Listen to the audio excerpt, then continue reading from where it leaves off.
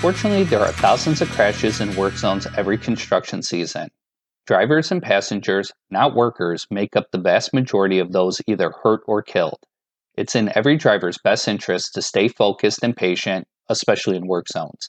This podcast provides information and practices to help you safely operate your vehicle in work zones. Welcome to Safety Bites, a weekly podcast on all things related to workplace safety. I'm Joe Wimmer, and I'll be your host this week. If you were to give the road conditions in your state a grade, what would it be? Would it be an A, meaning everything is A-OK?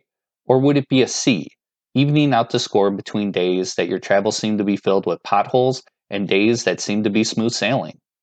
If you agreed with the C grade, you're still being too generous. According to the American Society of Civil Engineers, America's roads remain in the D grade range, with 40% of roads in poor or fair condition as a result of the U.S. underfunding roadway maintenance for years. To keep the American economy and the American people thriving, our nation needs to keep its roads in good shape. That means sending out a mechanical road crew to quickly fill potholes on a county highway, or the Department of Transportation contracting with multiple firms to perform long-term maintenance and rehabilitation on an interstate roadway.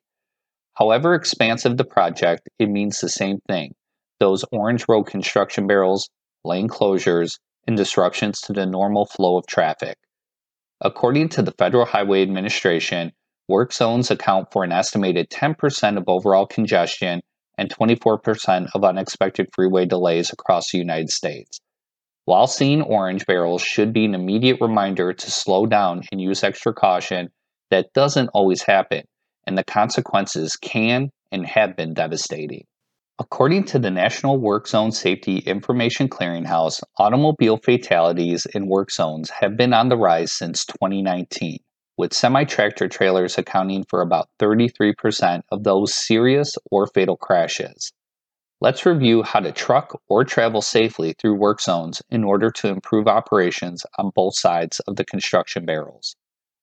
While it's best to avoid work zones and use alternate routes whenever possible, that's not always an option. In those cases, here are some things to keep in mind.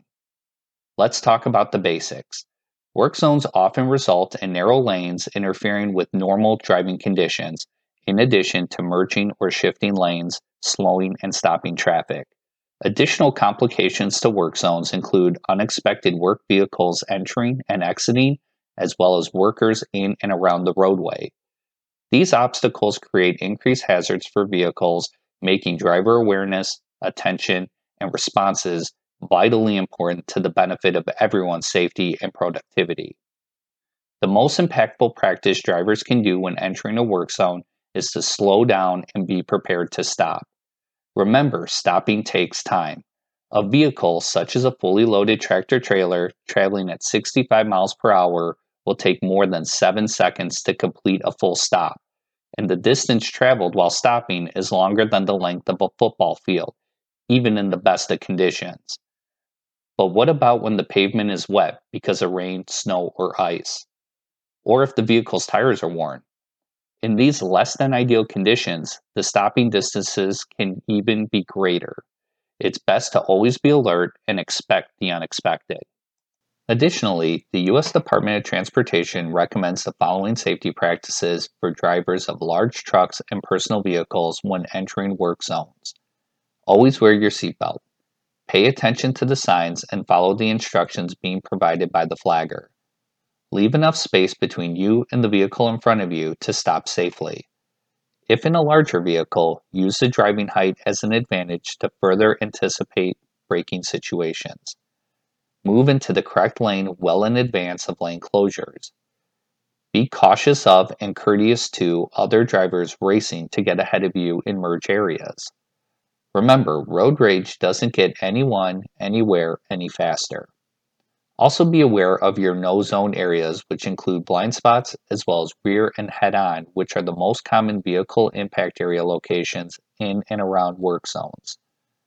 Following these simple tips will help keep you and others around you safe as we all endure the necessary inconveniences of road construction season. I hope you enjoyed this podcast and will join us again next week. Until then, make time each day to create a safer workplace. Remember, what you do for safety today may prevent an injury tomorrow.